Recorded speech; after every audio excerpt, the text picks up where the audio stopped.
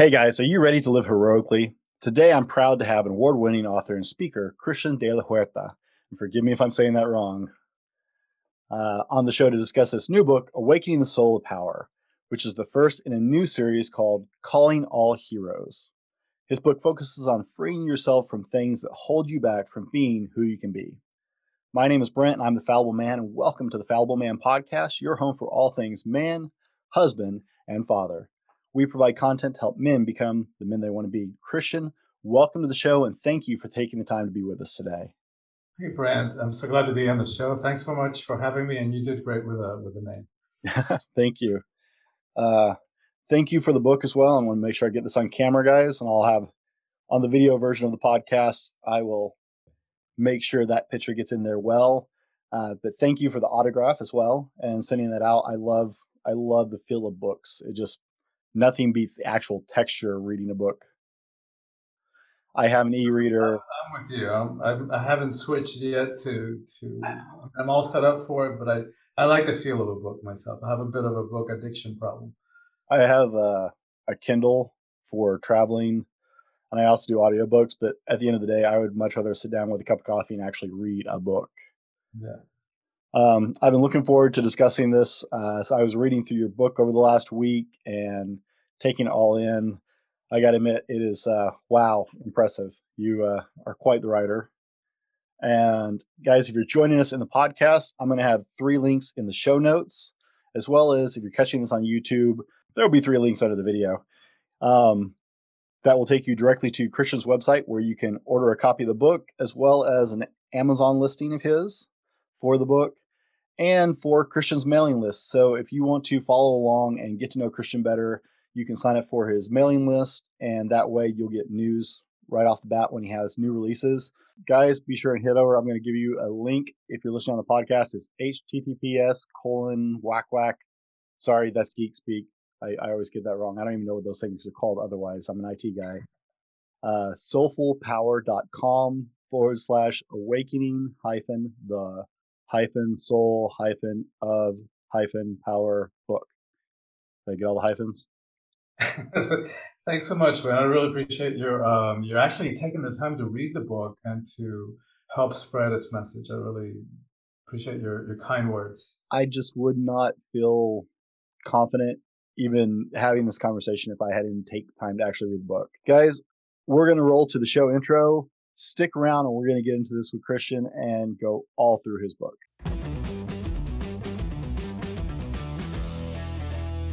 This is the Fallible Man Podcast, your home for everything man, husband, and father.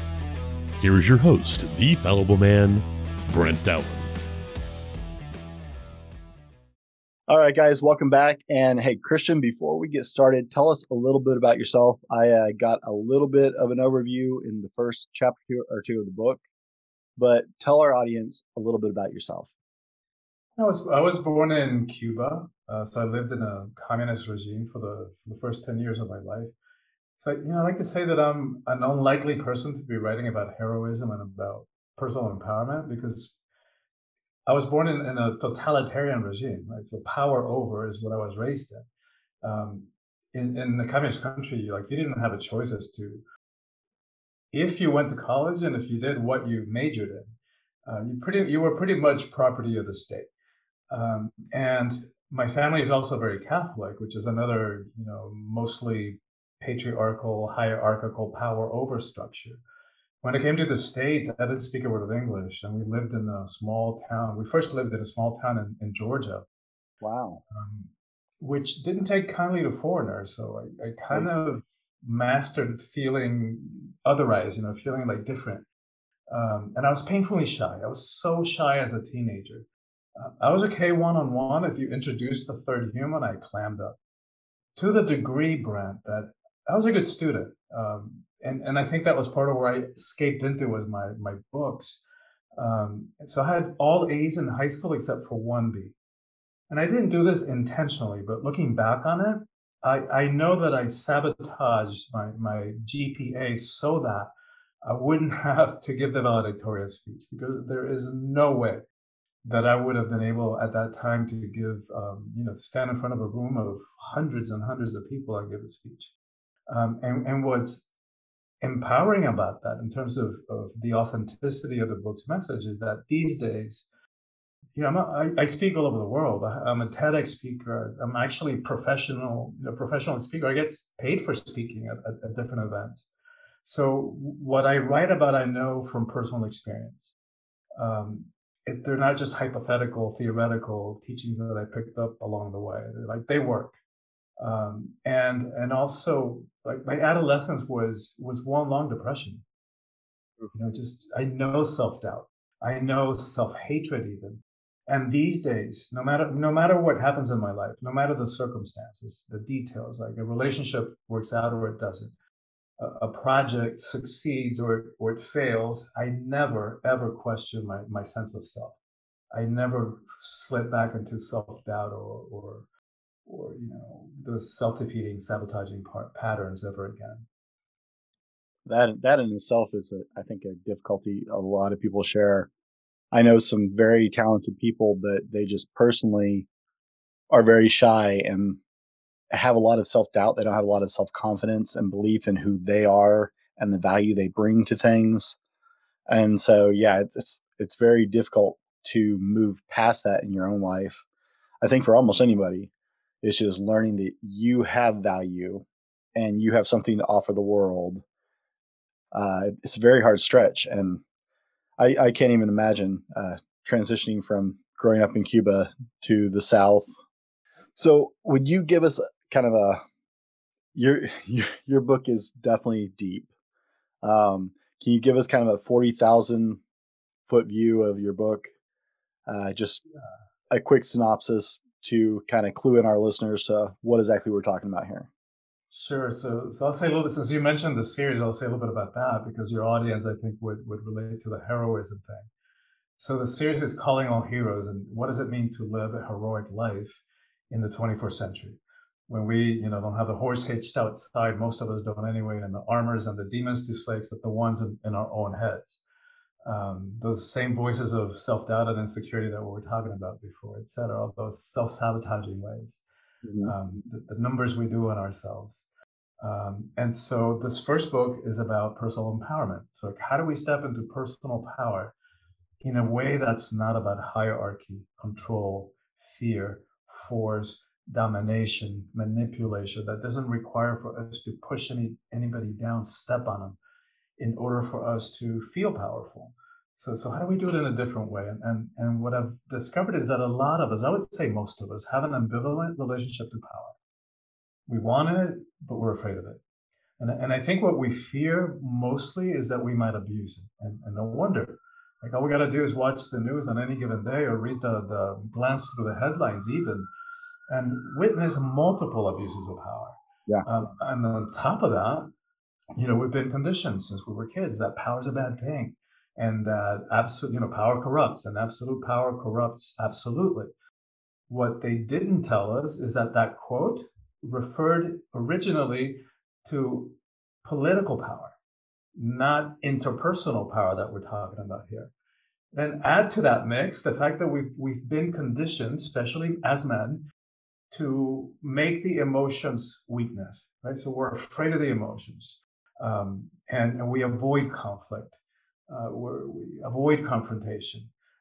And so put all that together into a mix, and what happens, we end up saying yes when inside we feel no. We end up stuffing ourselves, our magnificence, our power, our preferences.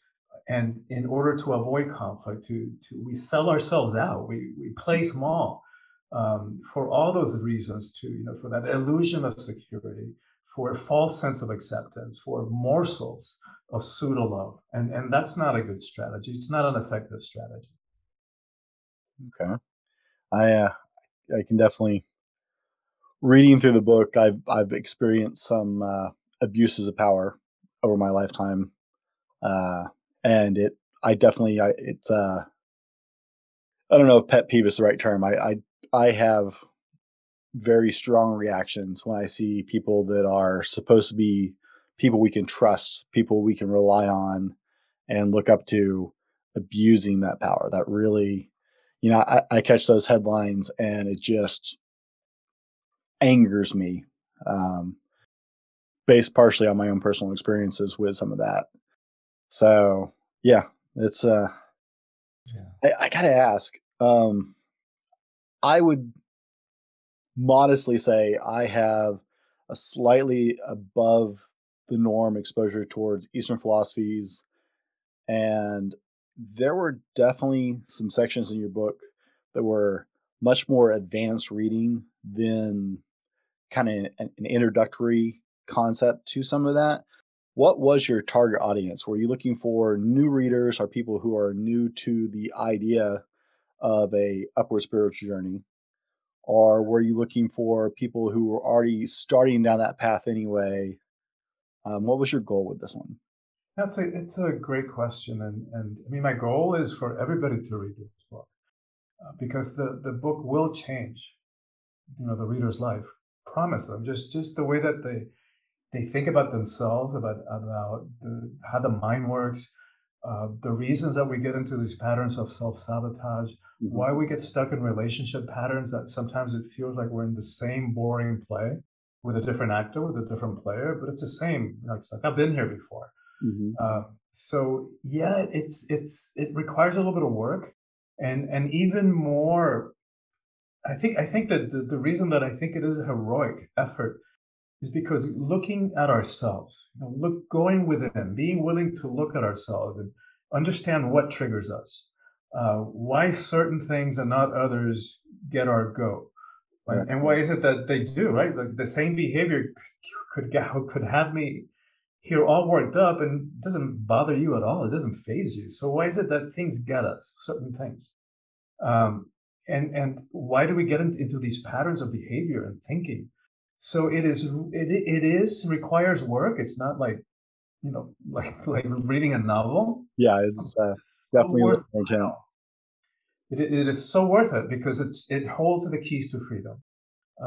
That first part of the book, and I intentionally designed it in short chapters so that you can read it just in a short sitting, and what I also try to do to make it interactive and participatory is that at the end of every chapter there's questions or power practices that are designed to help the reader apply the teachings so that it doesn't stay at just a theoretical, oh, what a great idea.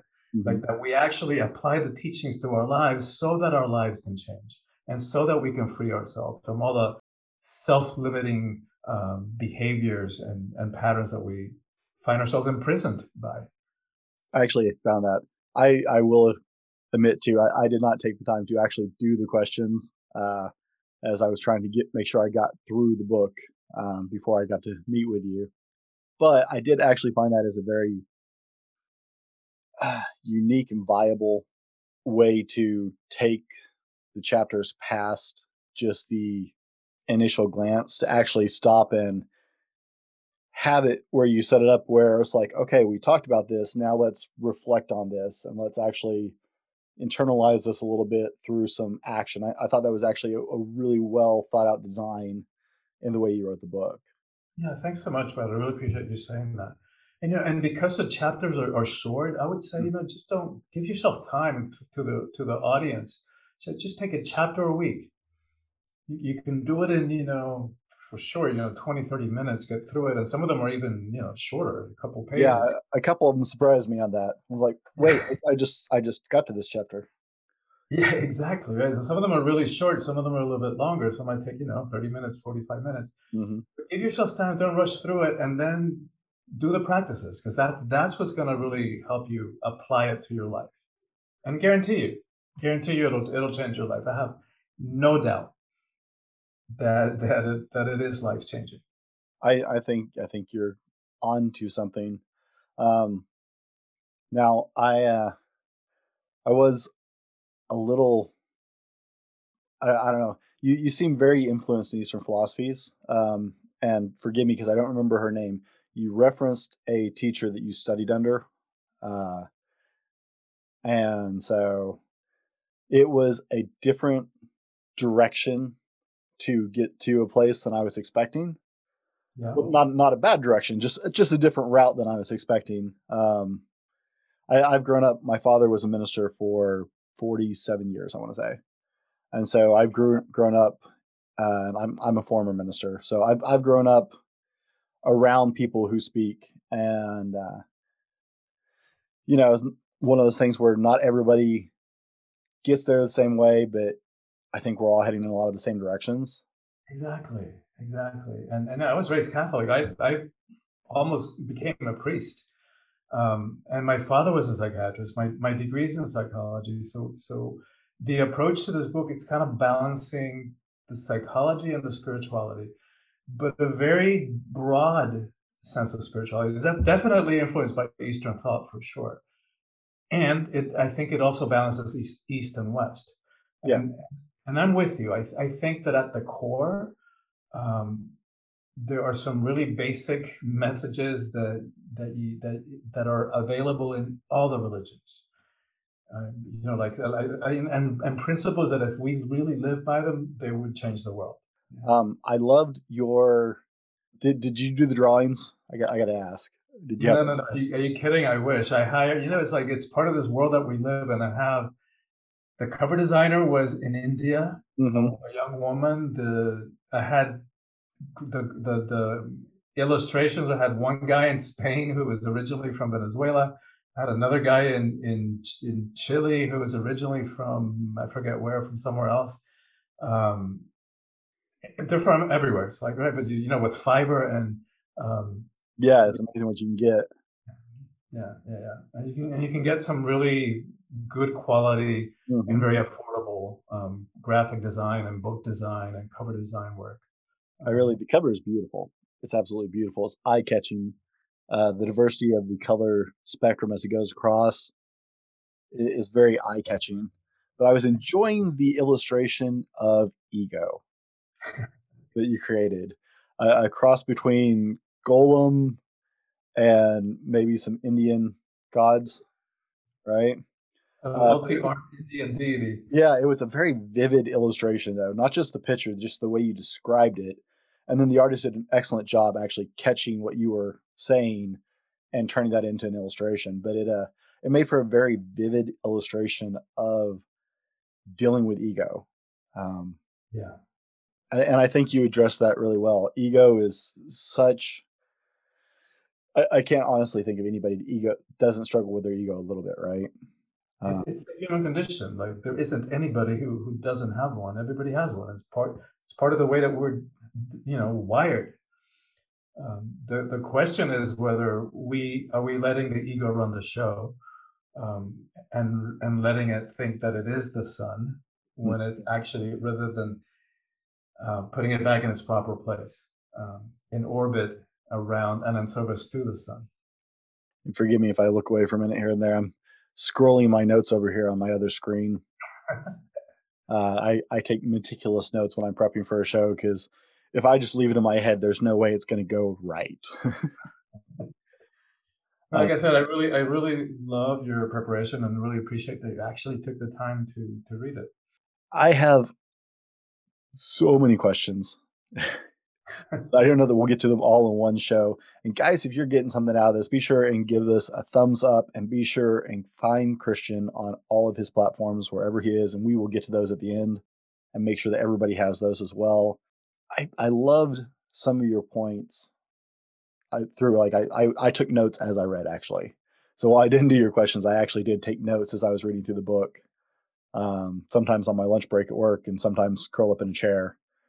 But I love the illustration of the ego, but the idea of personal responsibility that you were driving at in the book is so important to me from my perspective.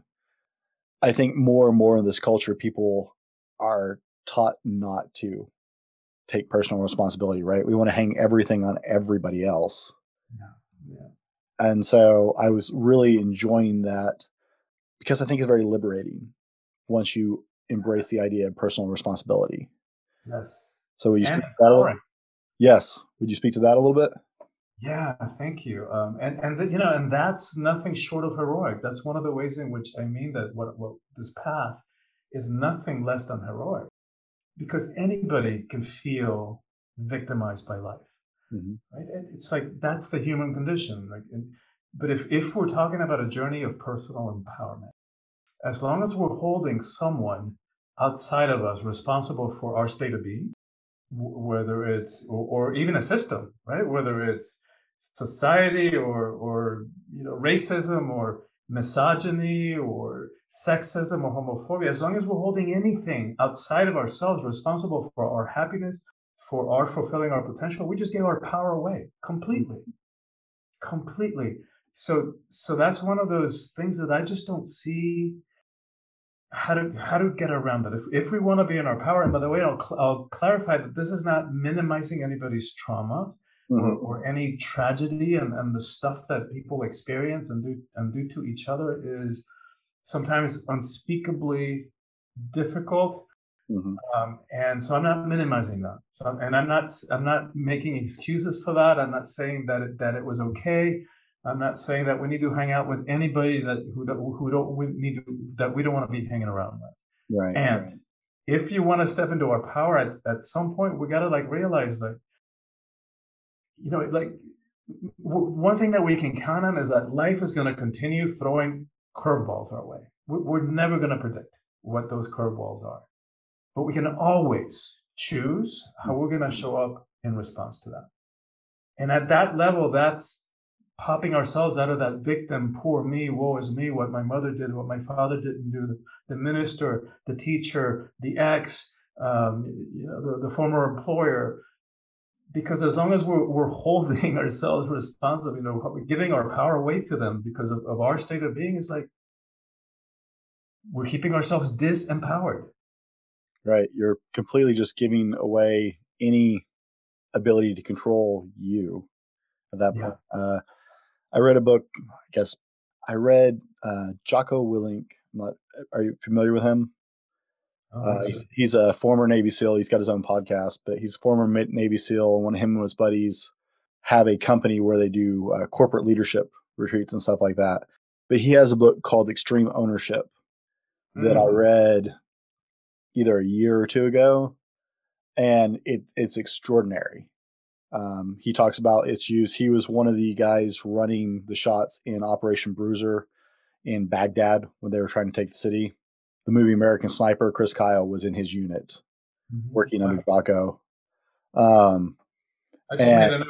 I'm gonna check it out. Thank you for that. They talk about, even in the bad days, that was what they were trying to teach their men, was extreme ownership.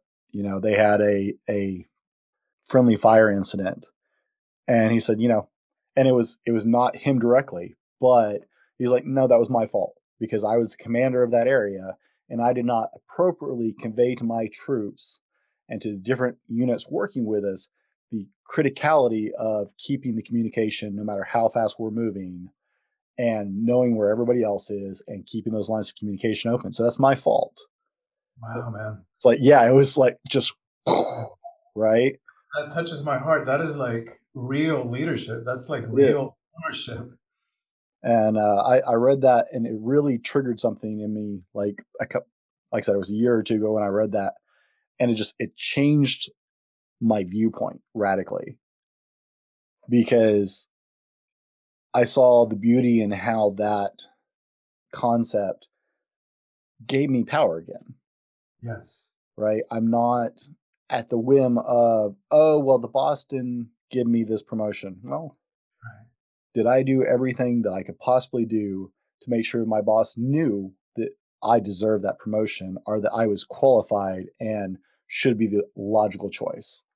Right. That takes it away from I'm a victim to I'm in control of what I'm doing. Exactly. And that's a great example, because my last corporate job, over 30 years ago, I was let go. I was fired. And I held on to the story for a couple of years about,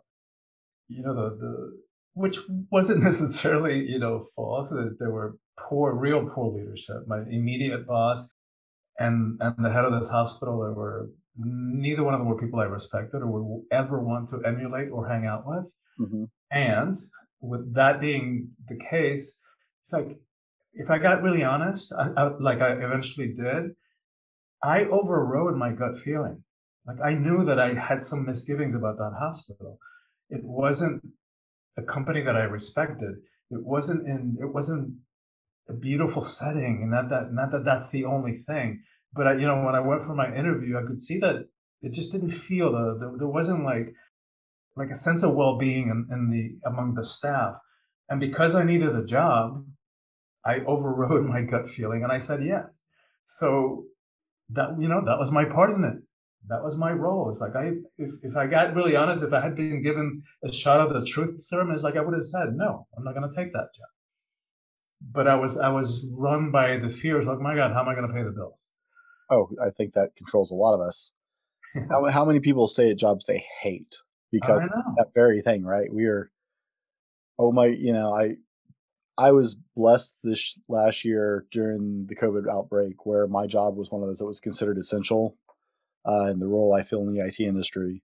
And so I managed to keep working all year. There was minimal changes, but I managed to continue to work and hold my job. The amount of people who lost their jobs because of that or had to close down or whatever. And I'm looking at all these people dealing with that fear of, well, what do I do now? Right. There were people who did really well with it and went, well, kind of stinks, but I now have to grow, change, and adapt Yeah. and move outside of what was normal for me and find something else. Yeah. And there were people who just went, oh no, the system's broken and it's all horrible. And it absolutely was horrible. And I really hate the fact that we have to put in those disclaimer statements like you did a few minutes ago. It's like, I'm not trying to minimize anybody's experiences. And Exactly. tragic that we are at a state where you have to throw out those disclaimers because that's people's natural assumption is that you're trying to belittle something. It's very sorry state, honestly. That Yeah. how many shows I've said things and had to put a little disclaimer, blah blah blah blah, disclaimer, disclaimer, disclaimer.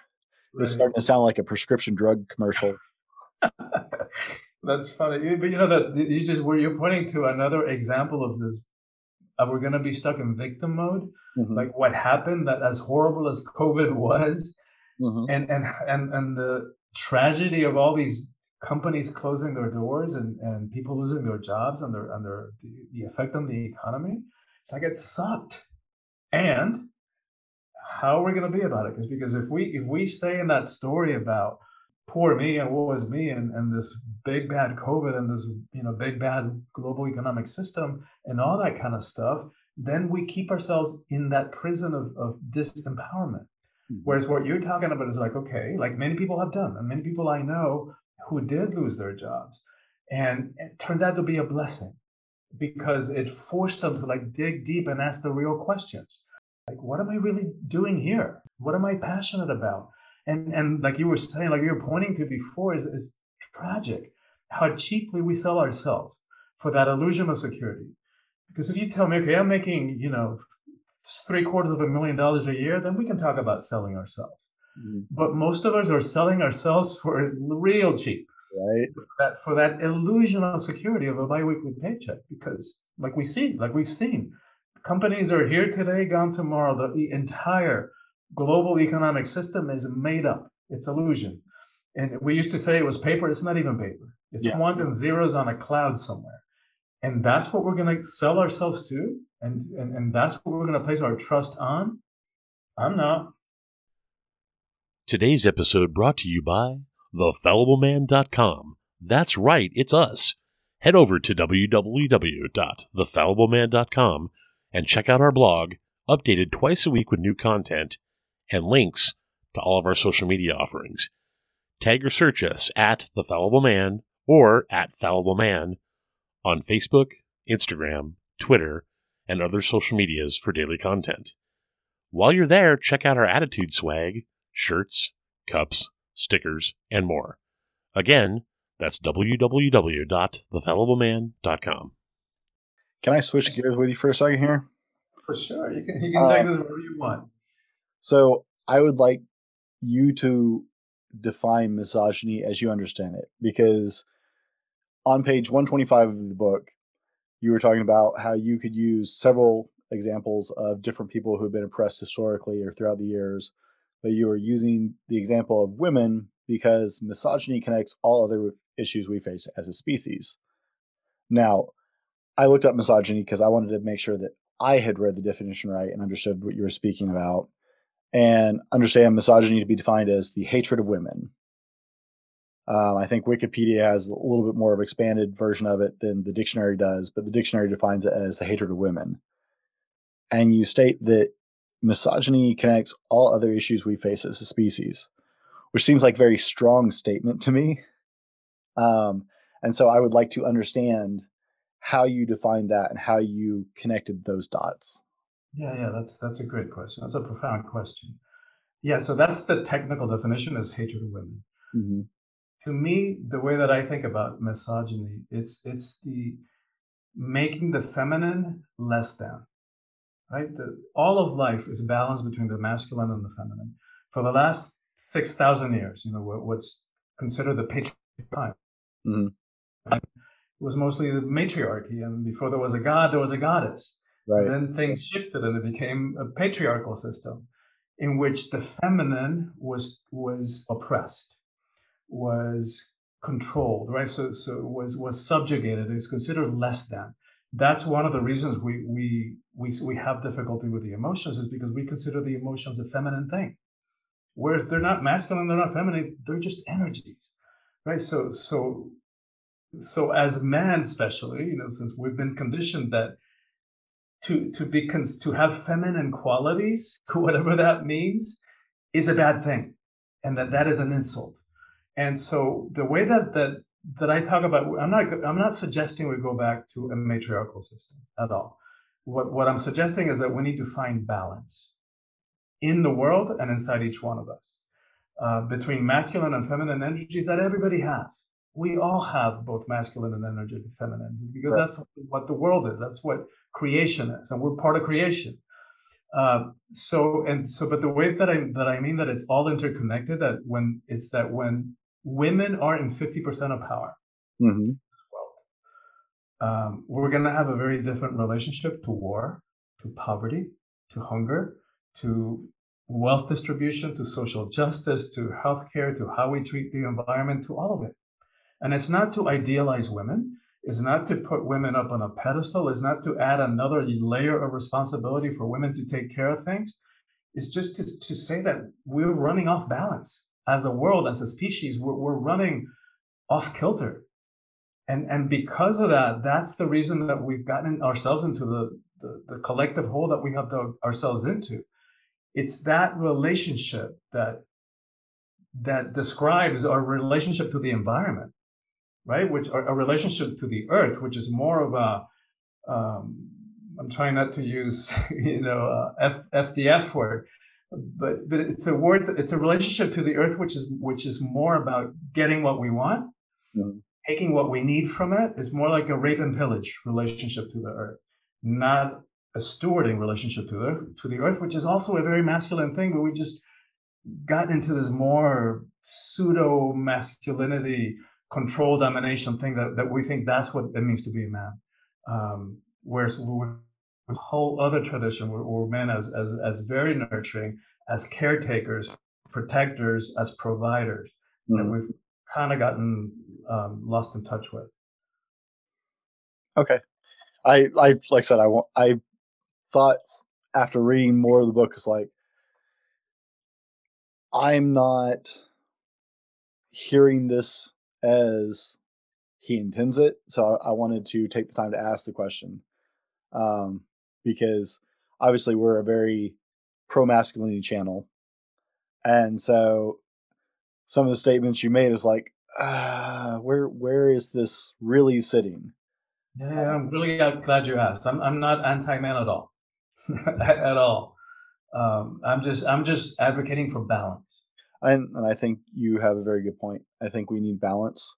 I don't know that a 50-50 balance is ever going to actually settle, simply because as a species, I think we struggle with that too much. All you have to do is look at Congress, right? They're a vicious pit of vipers. I'm sorry. I know there are some good people in Congress. There are a lot of not good people in the Congress. But if you look at this two-party system, it's a failed system. It has been for a long time. And it's always about a power struggle between one or the other. like we were discussing earlier, I said, as we've moved towards trying to empower women, in that same movement, we've tried to crush what is masculine to do that. Where, to the same point, right, you said it started out as a very matriarchal society, and masculinity tried to crush femininity some to shift that balance of power. Because for some reason, as a species, we tend to think we have to, there's no middle, we have to have all or nothing. And I think a 50-50 balance would be astronomically difficult, if not impossible, just because we don't seem to understand that concept as a species in general. We understand I'm either in control and you're not, or you're in control and I'm not. We don't seem to have the idea behind Congress by the founding fathers was actually a brilliant concept long ahead of his time. But they also saw, if you look at the early writings of the founding fathers, they also saw how badly it could go very quickly when they stopped working towards a common goal and started becoming self-serving. And I think we struggle with that, right? In trying to find this balance between masculinity and feminism. And I'm not sure the two can equally share the same space without radical changes in personal responsibility.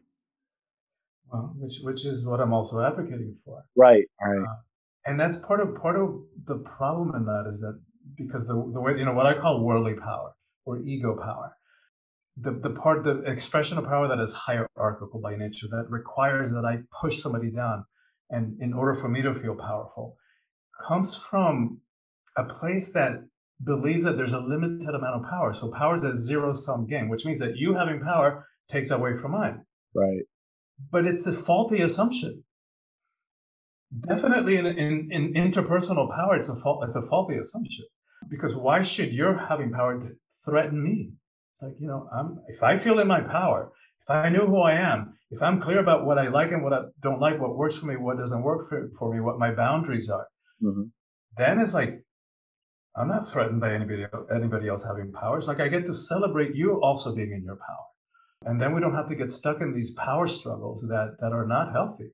Because somebody, like is going to press and push and abuse power that way, right, then the recipient of that abuse then is going to start expressing it and trying to figure out a way to balance power in unhealthy ways, like passive aggressiveness is a great example. Right, it's like here I am watching TV, and my spouse is in the kitchen, or my partner, or whomever, my girlfriend, whomever, is like, "Hey, honey, can you help me? Can you come help me here?" It's like, "Yeah, I'll be there in 5 minutes." 10 minutes later, "Hey, can you come help me?" It's like, "Yeah, I'll be right over." Right. That's what I'm saying, but inside I'm really saying, "Screw you! I'll come over when I'm good and ready." Or the reverse, right? "Oh no, not honey. I have a headache tonight." That's what they might be saying, but inside they're like, "Screw you! Hell is going to freeze over before you get any tonight." So that's the passive aggressive ways in which we all use, Right. men or women, to balance abuses of power, and none of it leads to good, healthy relationships, because it becomes a cycle. You do this, I do that. You do this, I do that. Until somebody gets off the craziness merry-go-round. See, I'm so glad we actually have this interview. I like I said, I was a little uncomfortable, honestly, because, like I said, I feel like we have different directions we're coming at things from, but I feel like we agree on so many things. Exactly. Overall. Overall, we don't have to agree on 100%. Of course not. Right. But that seems to be a dying art that we can go, you know what? We don't agree, but that's okay. We don't have to, because I'm me and you're you, and we all have different stories, and it's such a lost art form these days. But Christian, I want to be respectful to you. We are coming up on right in an hour. All right. And, that's what you agreed to, so I don't want to hold you longer than that. I know you have other obligations as well. Summation, what is the most valuable point you want people to take away from your book? That the power is within. right? We tend to think of power as outside of us. We tend to think of powerful people as rich people, famous people, people who are high up in some kind of hierarchy, whether it's a corporate ladder or some religious hierarchy. All those powers are external, right? So they're here today, gone tomorrow. There's a kind of power to what I call authentic power, real power, spiritual power, soulful power is inside each and every one of us. Nobody can give it to us. Nobody can take it away, right? Only we can give it away, usually because of fear. Or to avoid conflict. And so there is a way that we can develop a healthy relationship to power. And that is no less powerful. By the way, think of Gandhi or Gandalf, right? In their simple monastic robes, in their sandal feet, you would never know how much power they hold until it's needed, until it's called for. And then, watch out. I did enjoy that reference in the book, by the way. Yeah, like it made me smile a lot that when I read that line. Yeah, Gandhi brought the British Empire to its knees. Oh, absolutely. When it was at its highest point in terms of global power, without landing a punch or shooting a gun. That's power. Much like Dr. King. Exactly. It's exactly. Cool. Right. Using the principles of nonviolence, which we can track down all the way to Christ. Absolutely. Where can they find you, Christian? I'm going to put your website in and on the video. Do you have social media that you use? Where can they find you? Yeah, I'm on Facebook, Instagram, LinkedIn. By your name or by your book title, or? Yeah, it's either under my name or the title. Like it's either Soulful Power or under my name or Christian DLH. Best way is just go to my website, and from there they can get the other links. And the website is soulfulpower.com. Yep, and that will be on the screen and under in the comment sections. I will make sure people can see that. What is next for you, sir? Well, God, a lot. I just launched a year-long virtual coaching program. So, another one of the benefits for me from COVID is I haven't been on a plane for a year. Like I used to do, close to 100,000 miles a day. I was gone probably half the time at least. So it allowed me to finish the book and to develop this virtual coaching program, which makes it a lot more accessible, right? Because people may never be able to come to my retreats. Now they can actually have access to these teachings virtually wherever they are in the world. So I'm translating this book to Spanish. I need to record the audio version of it, and at the same time that I'm working on book 2 on relationships. Okay. Christian, it has been such a delight having this conversation with you. Thank you for coming on the show and to reaching out. I wish you all the best going forward. I would love to talk to you again, maybe at your next book. Thank or you. Anything else. We'd love to have you back on the show. Thank you for your time today, and thank you for sharing with us.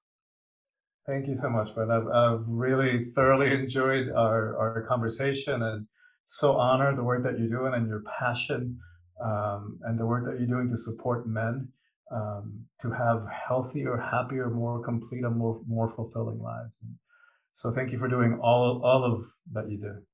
Thank you. And I will let you get back to your day, sir.